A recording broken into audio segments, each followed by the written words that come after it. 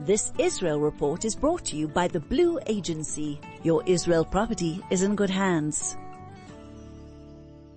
Owning properties in Israel can be a great investment, but challenging to manage if you're based abroad. The Blue Agency will manage every aspect of your property, finding and vetting tenants, maintaining your property and getting it rental ready, negotiating contracts and collecting rentals, reporting back to you regularly. The Blue Agency has built a reputation for trust and confidentiality over 20 years. The Blue Agency, your Israel property is in good hands. Contact us at www.theblueagency.com. The Israel Report for the latest news and insights with Anthony Reich. Anthony Reich, Boker Tov, good morning. How are you? Boker Tov, the funeral will be held today for the lone soldier who was killed in the terror attack last week on Thursday. Sergeant Maxim Molchanov was a lone soldier from Ukraine.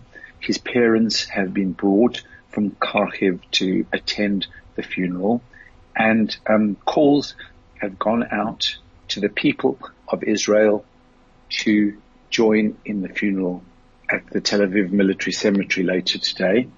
There have been quite a number of calls that have been made for people to come and attend. One post that was made really struck me more than any of the others. It was made by a retired military colonel, Kobi Marom, who shared a message with what he describes as his comrades in arms and superiors. And he wrote, tomorrow we will say our goodbyes to IDF soldier Maxim Molchanov.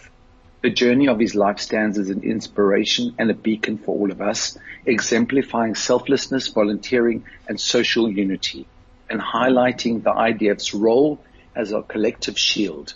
It's a spirit that's notably missing in these times. I urge you all to join in paying respects to Maxim on his final journey, and it's an incredible thing. Wow. And to salute his life and his journey. I will be there.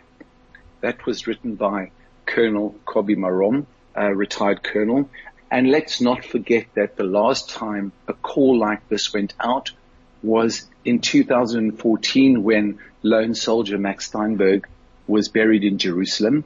On that occasion, 30,000 people attended his funeral. Unbelievable. And, it just shows, look, it's the very worst and the very best of Israeli society, of life in Israel, I guess, of the whole picture. True. Very true. Very, very true indeed. Obviously a very, very, emotional time for his parents who've been brought from the war in Ukraine to bury their son here in Israel. So I think that the call for Israel to join them at this moment is a very pertinent one indeed. Wow, absolutely incredible. And it'll be interesting to see what kind of turnout there is. There was an attempt at a terror attack in Jerusalem last night that was thwarted. Tell us about this. Yeah, so this was an attack once again in Jerusalem's old city, one that we've unfortunately been accustomed to seeing from time to time, not this particular one, but obviously a similar type of attack that we have been accustomed to seeing. On this occasion, it was a woman quite near to the entrance that goes to the Temple Mount, an Arab woman who approached an Israeli border police team, and she approached one of the policemen with a knife. She began to stab him in his waist area, and he immediately understood what was happening, and he somehow managed to take control of the situation. He pushed her away. He used his hands and his feet. He managed to neutralize her. By neutralizing her meant not on this occasion shooting her, because he said that he decided not to use his weapon because there were other people in the general vicinity, and he didn't want to endanger any of the other bystanders who were there while he was being personally attacked. In the event, he managed to push her away, and in so doing, the knife fell from her hand. She was eventually then pushed to the floor. Some of the other members of the team were there to assist him, and she was finally arrested. The thing that really saved him was the fact that he was wearing a vest. one of these protective vests that the Israeli border police, particularly those who are on patrol in Jerusalem's old city, are required to wear. Those people who've been in the old city and seen the border police patrolling will notice that they are fully equipped, fully armed. They wear protective vests. They have weapons at the ready. They're always ready at every moment in time. And it seems quite strange because usually it's like a very civilian environment. It's kind of people bustling backwards and forwards through the market, backwards on the streets, going about daily business. You wouldn't expect to see a policeman with their finger on the trigger walking around the street like that. You wouldn't think it would be necessary. And yet attacks like this make it clear that those border policemen who patrol Jerusalem, and in particular in the old city of Jerusalem, need to be ready at every moment in time, because attacks like this can happen. We understand that this is one of those lone wolf attacks, one of those which is not necessarily being sponsored by one of the terror organizations, not somebody who's particularly been primed and sent to carry out an attack, but something that's been done of her own accord. She was arrested, and I guess that the legal system will deal with her, a woman in her 40s, we understand, from Jenin, came all the way from Jenin to Jerusalem in order to carry out this attack. In order to kill and somebody. Of course, it's just an amazing thing. She's come all the way from Jenin to Jerusalem to kill a Jew. Right. I think you could easily interpret it like that. And of course, as we head into the high holiday season now, where it will be very, very busy in the old city of Jerusalem, a lot of people will make their way to the Kotel, not only over Rosh Hashanah, but also on Yom Kippur, and of course during the week of Sukkot, which will be a very, very busy time indeed. A lot of people like to do what's known as the Aliyah L'Regel. They like to go up to the Temple Mount, to the old city of Jerusalem, to the Kotel, in order to celebrate, in order to reenact certain practices that were carried out in the days of the temple, the Aliyah L'Regel, to go to the temple that was during the period of the Chag of Sukkot. And so a lot of people will be doing that, not only Israelis, but indeed Jews who come from elsewhere around the world in order to celebrate in Israel. So our border police are very much ready to cope with whatever comes their way under the circumstances. And of course, a lot of work is going in right now to make sure that people are as protected and as safe as possible during that time, and that we're able to celebrate our Chagim, to celebrate our holidays and our festivals in the way that we wish to, go about our daily business without harming anybody, just in order to celebrate, in order to mark the occasion, and hopefully to carry that out all in the safety that we would want to do that. Absolutely. And Israel has officially opened its first embassy in Bahrain. I find this such a wonderful story.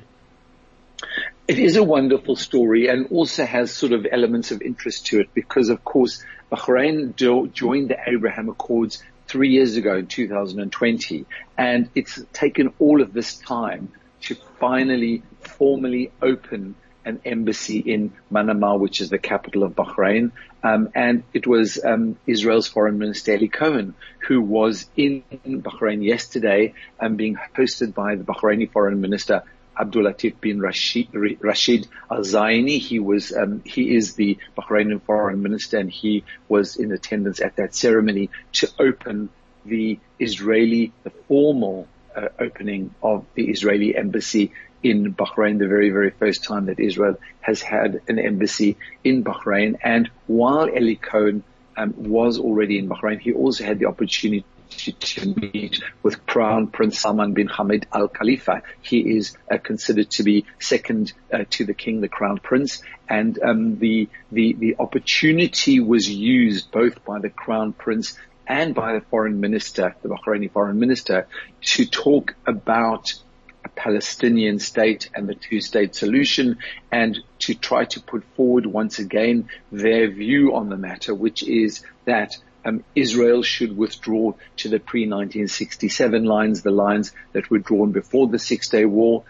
For those people who are not familiar with what that means, it also means potentially dividing Jerusalem, because pre-1967 Israel didn't have full control over the entire city of Jerusalem, and we also will recall that the Temple Mount and the Kotel and certain holy sites in Jerusalem did not fall within Israeli hands at that time. So the call to return back to the pre-1967 borders is not only about the area of Judea and Samaria, where Israel currently has control, and it's not only about other parts of Israel which were in Arab hands pre-1967, but most controversially, it involves Jerusalem, the city of Jerusalem itself.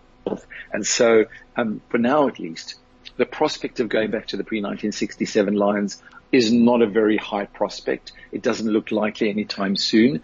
But we do know that countries like Bahrain, for example, like to call upon Israel to withdraw back to the pre-1967 lines and to set up two states, one, the Palestinian state, and of course to have the Israeli state alongside that. Let's not forget, and I've said this a few times and I'll say it again, that this was exactly what was on offer in 1947 at the United Nations during Palestine partition plan discussion, which was at that stage rejected by the Arab side.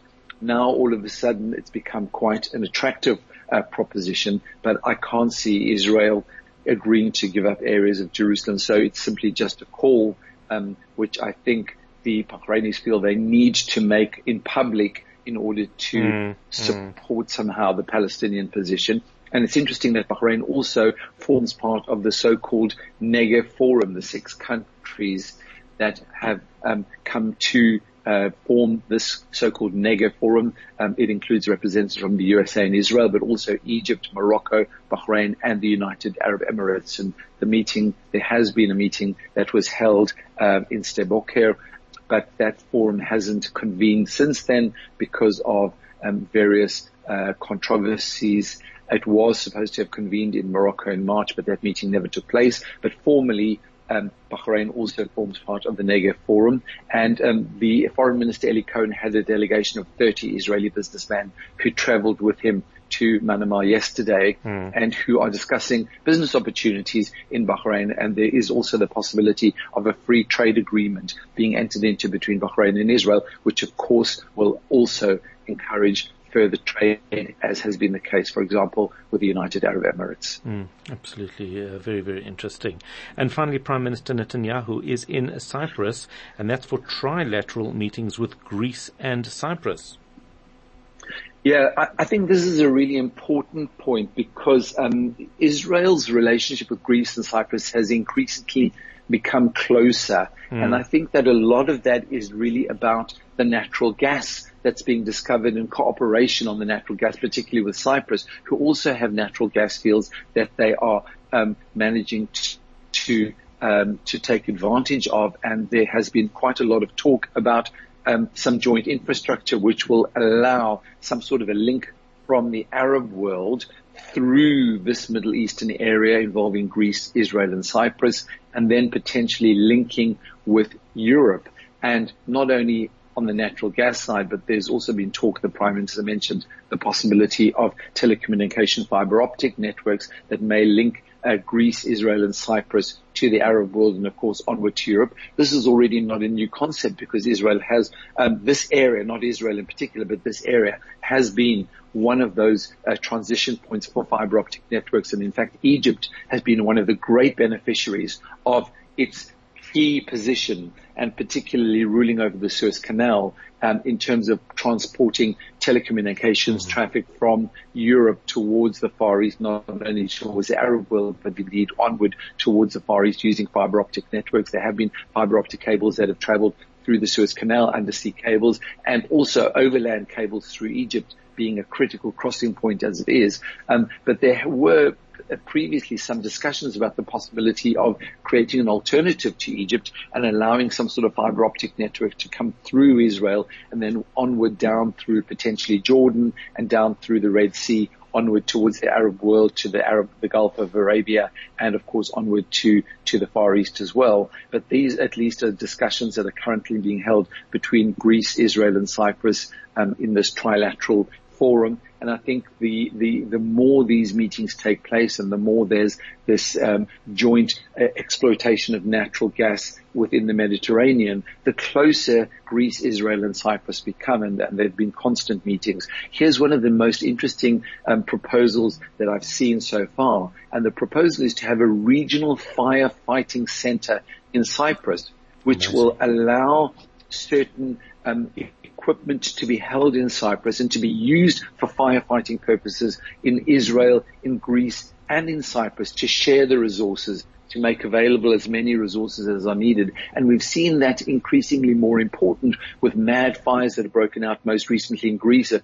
few of the Greek islands, and indeed even on the Greek mainland this summer. There have been some very, very serious fires indeed. And generally speaking, Israel and Cyprus have been willing to help Greece, and the other way around. When Israel's needed help, they've called upon help from those countries. So this concept of a regional firefighting center, for me, I think is really quite interesting. Very, very. And what I love about it, it's a very different way of looking at fire management, because very clearly when these major incidents break out, you just can't treat it the same as we might have done in the past. The world has changed. These incidents have become a lot more aggressive, intensive, and have a greater regional impact. I think this is fascinating that they're really looking at this management. I think it's really brilliant. It is 8 o'clock. Anthony Reich, that's all we have time for, unfortunately, but we'll catch you tomorrow morning for the Israel Report at 7:45.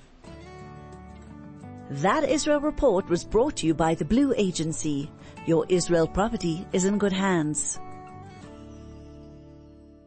Owning properties in Israel can be a great investment, but challenging to manage if you're based abroad. The Blue Agency will manage every aspect of your property, finding and vetting tenants, maintaining your property and getting it rental ready, negotiating contracts and collecting rentals, reporting back to you regularly. The Blue Agency has built a reputation for trust and confidentiality over 20 years. The Blue Agency, your Israel property is in good hands. Contact us at www.theblueagency.com.